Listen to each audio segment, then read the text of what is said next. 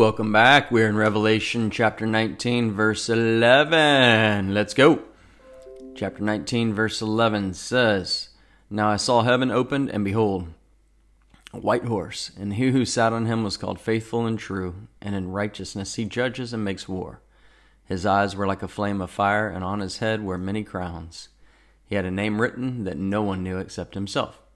He was clothed with a robe dipped in blood, and his name is called the Word of God. And the armies in heaven, clothed in fine linen, white and clean, followed him on the white horses. Now out of his mouth goes a sharp sword, that with it he should strike the nations, and he himself will rule them with a rod of iron. He himself treads the winepress of the fierceness and wrath of Almighty God, and he has on his robe and on his thigh a name written, King of Kings and Lord of Lords. So go to 11. So it says, Now I saw heaven open. So I'm going to go into some analysis right here. If you're alive at this time, you can't miss this. Let's look at Matthew 24:29, which says, Immediately after the tribulation of those days, the sun will be darkened, and the moon will not give its light. The stars will fall from the heaven, and the powers of heaven will be shaken. Then the sign of the Son of a Man will appear in heaven, and then all of the tribes of the earth will mourn, and they will see the Son of Man coming on the clouds of heaven with power and great glory. Zechariah 14:6 says, It shall come to pass in that day that there will be no light. The lights will diminish. It shall be one day which is known to the Lord, neither day nor night. But at evening time it shall happen that it will be light. So we see from Matthew and Zechariah right there, they tell us that the universe will go dark, and Jesus will be the only light, and he will be the only thing that people can see. So they will have no excuses. And so people who try to predict today, or someone says, I'm the Messiah, or there's the Messiah, or what if I miss the Messiah if he comes? Number one, you'll be raptured if you're a believer already. Number two, if you're not a believer, you enter into the tribulation, and you survive to the end of that 7-year tribulation, you won't miss this. Everything will go dark. He will be the only light out there. Everyone will see him at the same time. And Jesus will appear at Petra to destroy the armies trying to attack the believers. So I believe the Bible tells us that he will first appear at Petra, Bozrah Petra is what we tend to call it, and then he will appear. Then he will go over to Jerusalem and stand on the Mount of Olives. So let's walk through some of that. So Jesus will appear at Petra to destroy the armies trying to attack the believers there. Remember, there was a believing remnant at the beginning of the tribulation who. I believe it was at the mid-tribulation when they went. I'm getting that confused in my head right now. But earlier in the tribulation, there were Jewish people who sought refuge and went to Petra and have been held safe there. And they're believers in Jesus. And Jesus goes to help them because the Antichrist surrounded them with his army, just like he surrounded Jerusalem with his army at the same time. And Jesus goes back to Petra first. If we look at Isaiah 34, 1-7, Come near, you nations, to hear, and heed, you people, let the earth hear, and all that is in it, the world and all things that come forth in it. For the indignation of the Lord is against all nations, and his fury against their armies. He has utterly destroyed them. He has given them over to their slaughter. Also their slain shall be thrown out, their stench shall rise from their corpses, and the mountains shall be melted with their blood. All the host of heaven shall be dissolved, and the heaven shall be rolled up like a scroll, and their host shall fall down as the leaf falls from the vine, and as fruit falling from a fig tree. For my sword shall be bathed in heaven. Indeed, it shall come down on Edom. See that? Edom. That's that word right there. And the people of my curse for judgment. Then the sword of the Lord is filled with blood. It is made overflowing with fatness, with the blood of lambs and goats, with the kidneys of rams. For the Lord has a sacrifice in Bozrah, and a great slaughter in the land of Edom. So we see that where he mentions Edom and Bozrah. Petra is this mountain rock fortress in Edom, which you saw in the Raiders of the Lost Ark with Harrison Ford. And Micah 2:12 says, I will surely assemble all of you, O Jacob. I will surely gather the remnant of Israel. I will put them together like sheep of the fold, like a flock in the midst of their pasture. So in the fold is from the word Bozrah and means sheepspen, which refers to Petra because of its unique natural mountainous enclosure. Jesus defeats the enemy at Petra and then leaves... where did it go? I lost my place. Hold on. He defeats the enemy and then leaves the believers as they accompany him to Jerusalem, where the Antichrist has been raging war in Jerusalem in a serious way for 2 days. And the Antichrist and his army destroyed 2/3 of the people. And then Israel, we talked about this last episode, universally accept Jesus as their Savior. This has not happened yet. This will happen at the very end of the tribulation. To step back for a second, so the kings of the earth, some of the kings of the earth turned on the Antichrist. They destroyed Babylon. We talked about religious Babylon had already fallen. Commercial Babylon gets destroyed. Babylon itself ceases to exist, and the Antichrist is on a tear. He's got nothing left to do.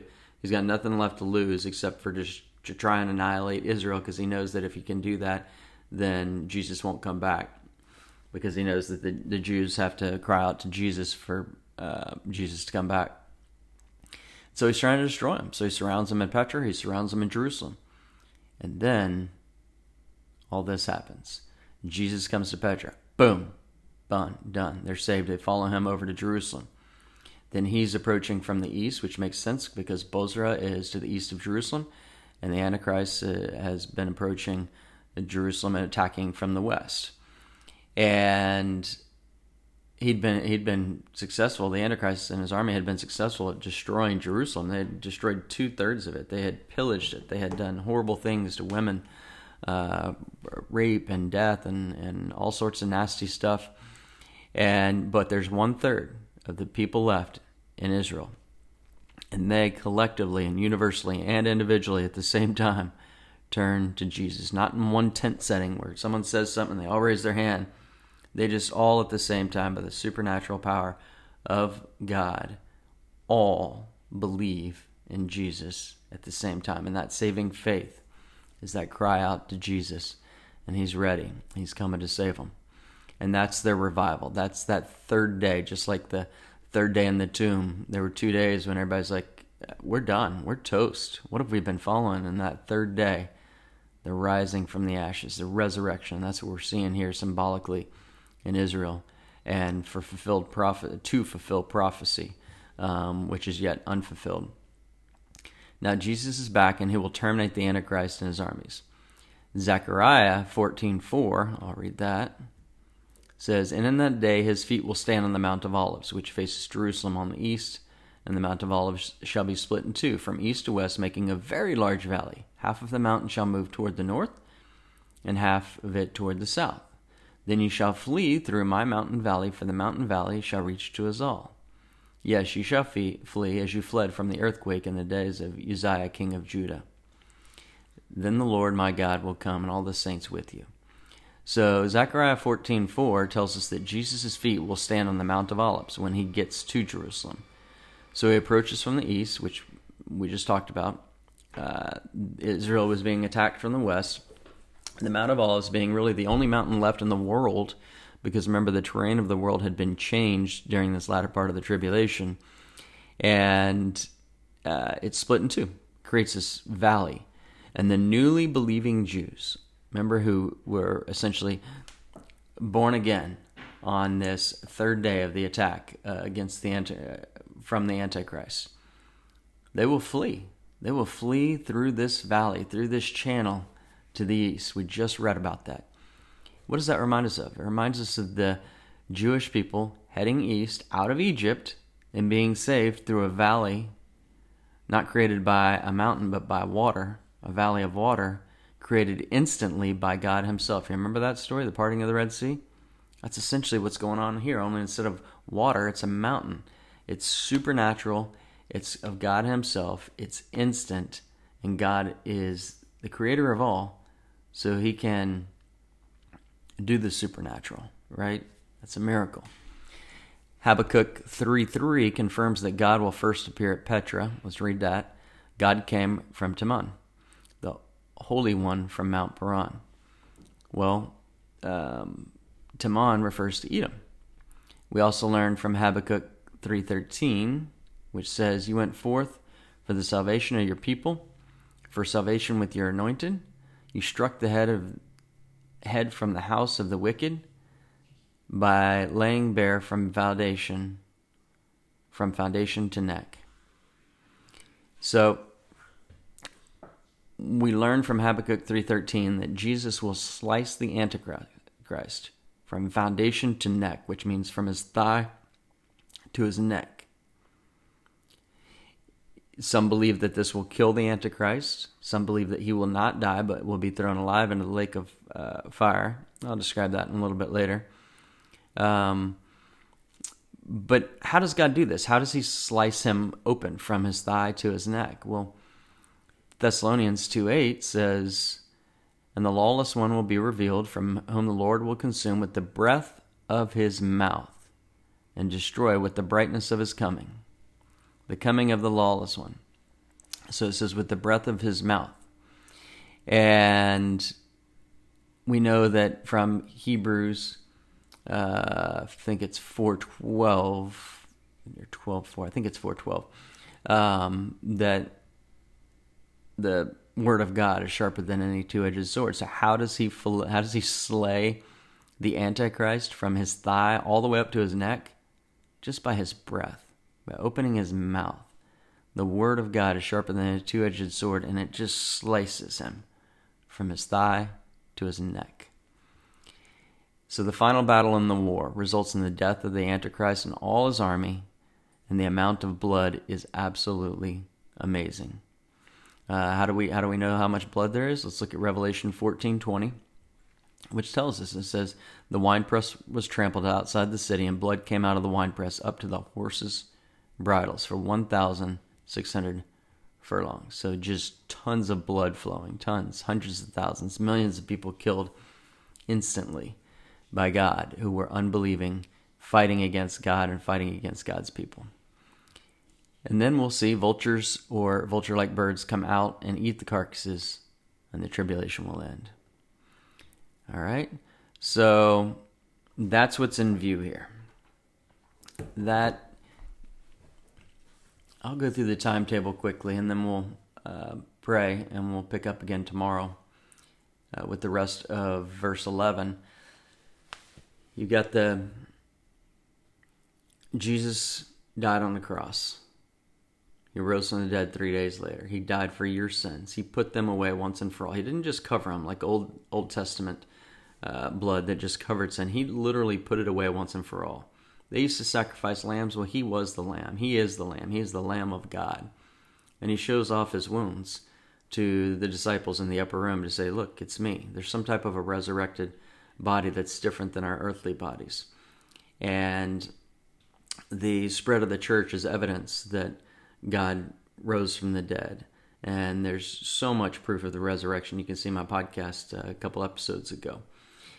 And then the church age began at Pentecost, and it's still going, and it'll end with the rapture.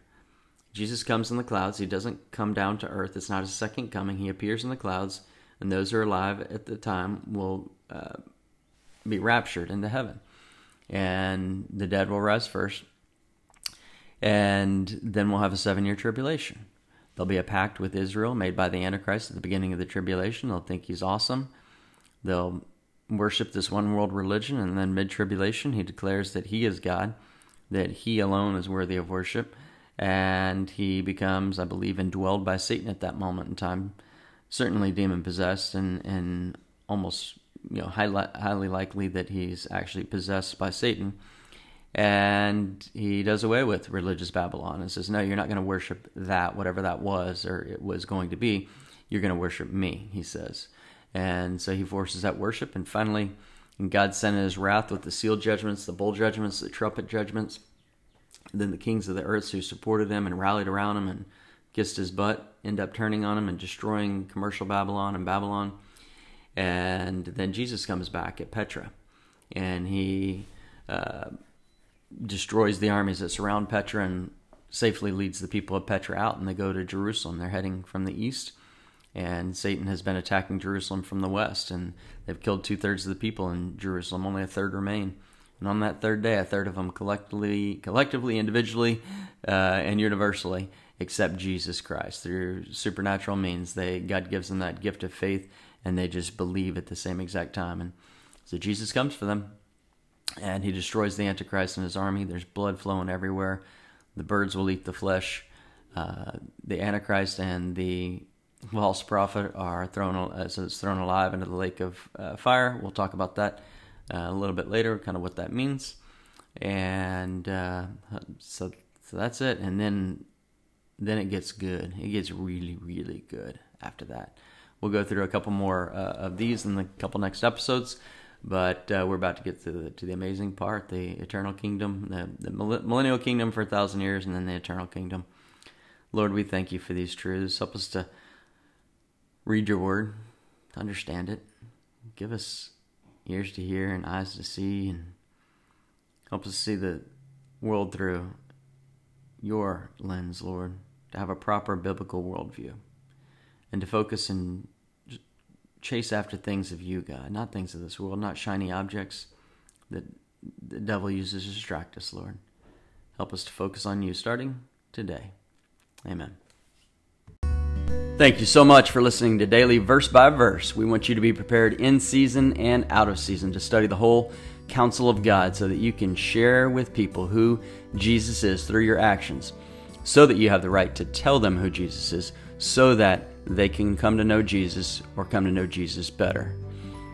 We strongly encourage you to share this message, this podcast, on your social media, Facebook, Instagram, message, email someone who you think could benefit from it. It's an easy way for you to go out and witness to the world just by sharing this podcast. We hope you'll join us tomorrow. Have a wonderful day.